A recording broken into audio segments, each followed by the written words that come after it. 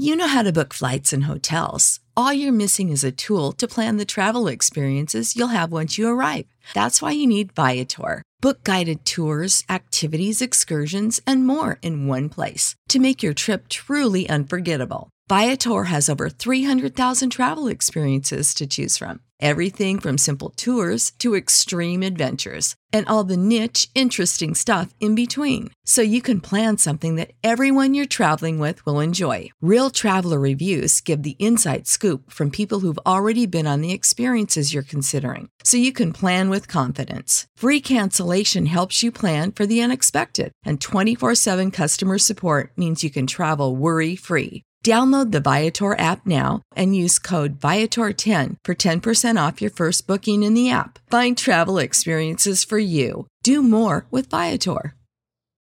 For the ones who work hard to ensure their crew can always go the extra mile, and the ones who get in early so everyone can go home on time, there's Grainger, offering professional-grade supplies backed by product experts so you can quickly and easily find what you need. Plus, you can count on access to a committed team ready to go the extra mile for you. Call, click Grainger.com, or just stop by. Grainger, for the ones who get it done. You're listening to Martyrs and Missionaries. I'm Elise, and every episode I'll bring you a new martyr and or missionary, the called and the brave. In this episode, we're going to talk about one of the most influential martyrs of Bloody Mary, John Bradford.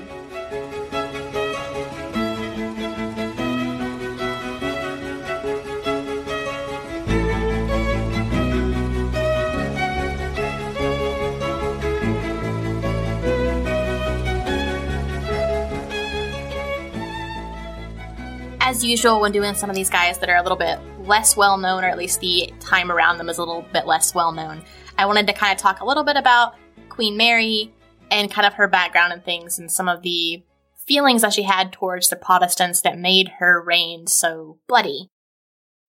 She was the firstborn daughter of Henry VIII and his first wife, Catherine of Aragon.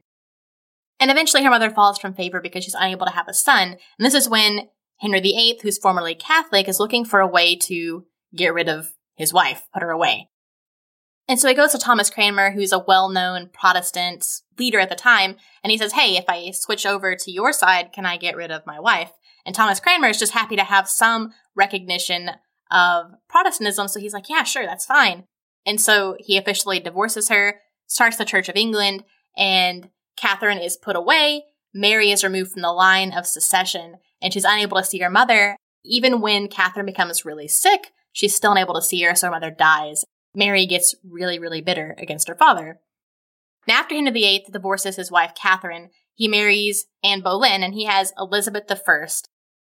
Eventually, Anne Boleyn falls out of favor. She's beheaded, and Elizabeth I is also removed from the line of succession. Not long after this, Jane Seymour comes in the picture, and she tells Henry to put away petty nonsense and to put his daughters, Mary and Elizabeth, back in the line of succession. But she's not around for very long when she dies in childbirth, giving birth to Philip VI.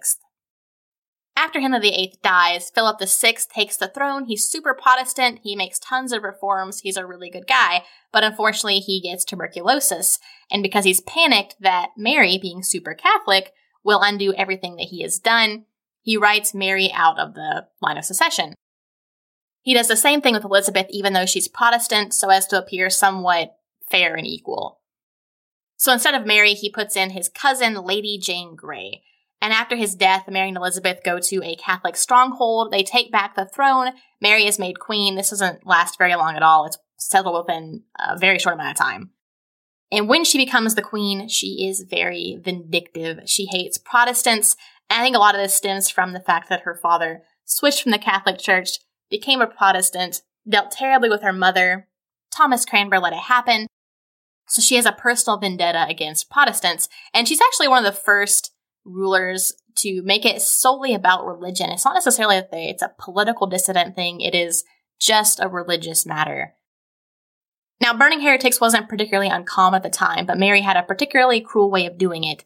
She would wet the wood, and generally dry wood was used and your lungs would be seared by smoke, quickly causing an almost instant death, but wet wood caused victims to be slowly roasted and die very slowly and very painfully. She killed almost 300 Protestants this way in a 2-year time frame, and that's where she earned her nickname, Bloody Mary. And that is all the relevant background information on Mary that you need to know, so we'll hop into John Bradford now. John Bradford was born in 1510 in Manchester, and he was really good at Latin and math, and he gets a position working for a noble who managed the finances of Henry VIII.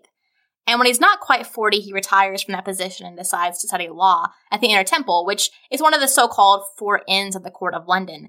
And in order to practice law in England, you had to, I'm not sure if this is still a thing, maybe it's still a thing, but you had to be a member of one of these 4 inns.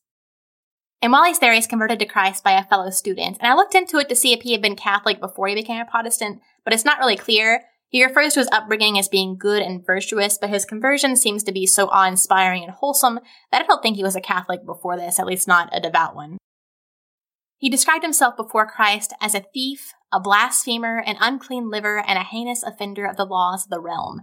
And he gives up all of his jewelry, his brooches, his jewels, his gold that he used to adorn himself with in vanity and used it to provide for the poor and the sick. And in 1548, he hears Hugh Latimer, and Hugh Latimer is a huge leader in the Protestant world. He's very influential, and he preaches before King Edward VI on the restitution of stolen goods, and John Bradford is cut to the quick. All those years earlier, he had been covering up the fraud of his former employer, the one who managed Henry VIII's finances, and he didn't partake any of the skimmed funds, but he had an immense amount of guilt for covering it up. So he convinces his old boss to confess to the king, and we don't know what happens after that. I don't think that he died. There seems to be some evidence that he lived after this, at least for a couple of years. He keeps studying law until later that year when he told a friend that he wanted to become a minister and study God's word. And so he goes to Cambridge, and within a year he's invited to be a fellow at Pembroke Hall by Nicholas Ridley, who is another hugely influential person in the Reformation. John Bradford would later share a cell with both Hugh Latimer and Nicholas Ridley. And while Bradford's at Cambridge, he's rubbing elbows with a lot of the people who become deeply influential during Elizabeth I's reign following the death of Mary, and I have to imagine that Bradford helped inspire them while he was there.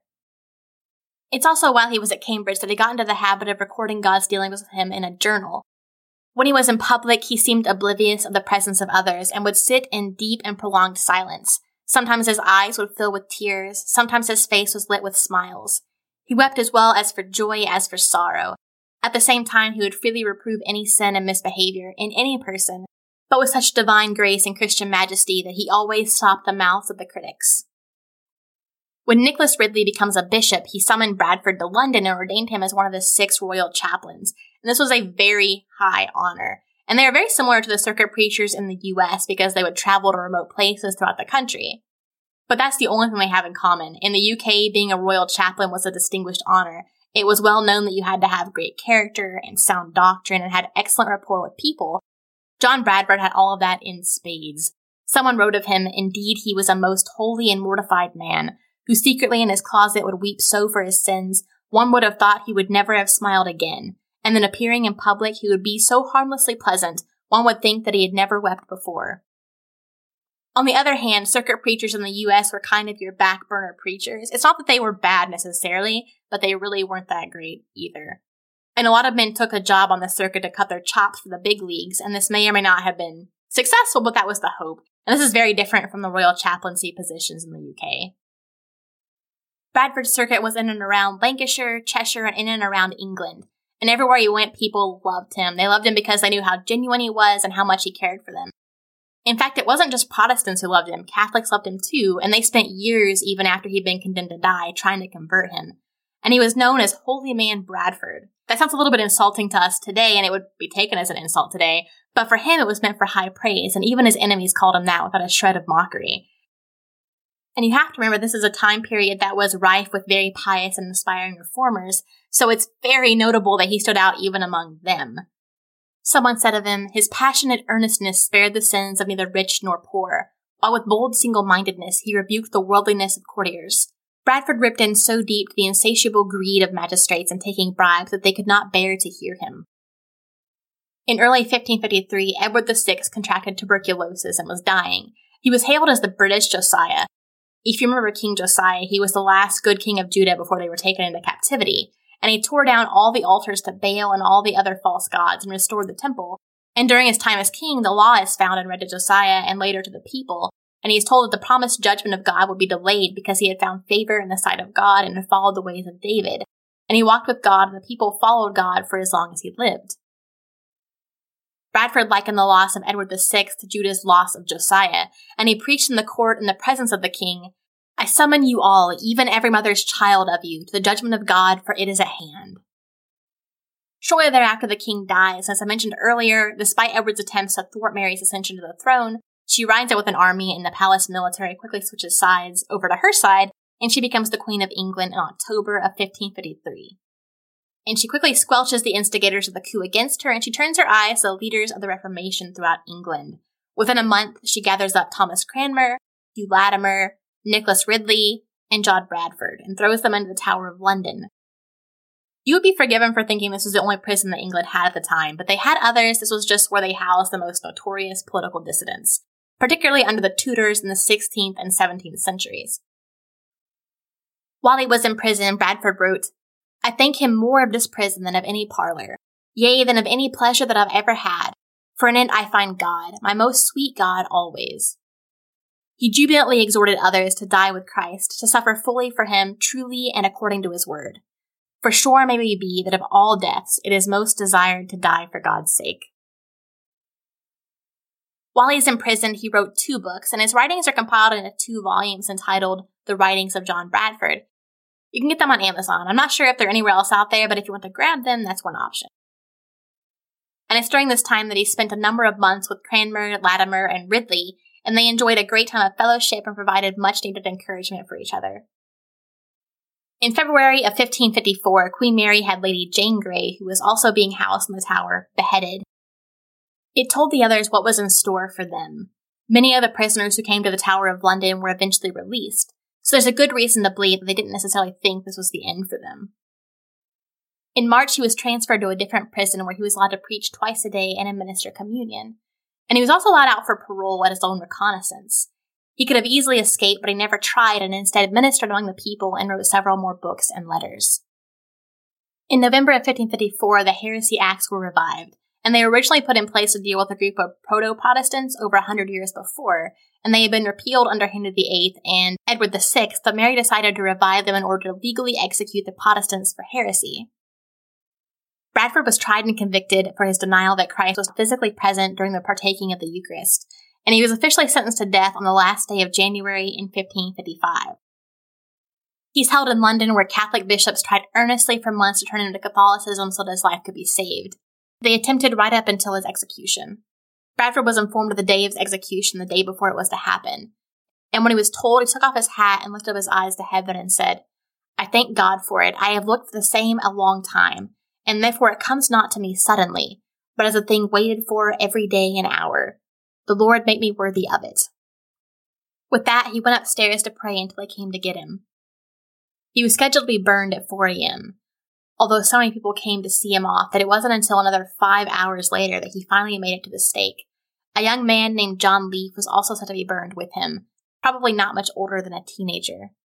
A lady had given him a shirt of flame to put on. It was a clean, pure white shirt that was made to symbolize a bridegroom dressed for a wedding. He lifted up his hands and shouted, "O England, England, repent of thy sins, repent thee of thy sins." He then turned to John Leaf and told him, "Be of good comfort, brother, for we shall have a merry supper with the Lord this night." One of Bradford's biographers remarks that between his ordination and martyrdom, Bradford ministered for only 5 years, 2 of which were spent in prison. Thus he lived a long life in a short span of time. He adds, "Until the great day when the secrets of all hearts shall be revealed, it cannot be fully known to what extent England has been indebted to the labors and prayers of this devoted man."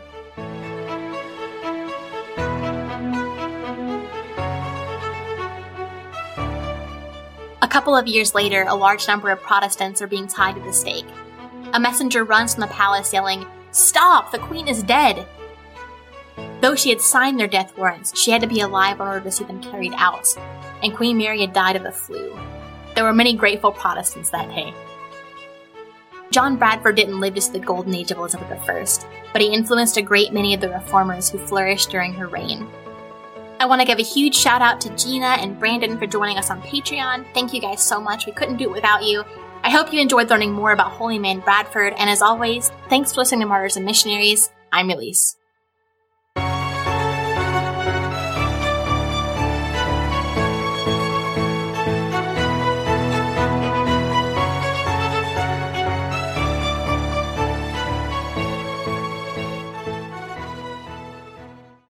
When you need mealtime inspiration, it's worth shopping Kroger, where you'll find over 30,000 mouth-watering choices that excite your inner foodie. And no matter what tasty choice you make, you'll enjoy our everyday low prices, plus extra ways to save, like digital coupons worth over $600 each week. You can also save up to $1 off per gallon at the pump with fuel points. More savings and more inspiring flavors make shopping Kroger worth it every time. Kroger, fresh for everyone. Fuel restrictions apply.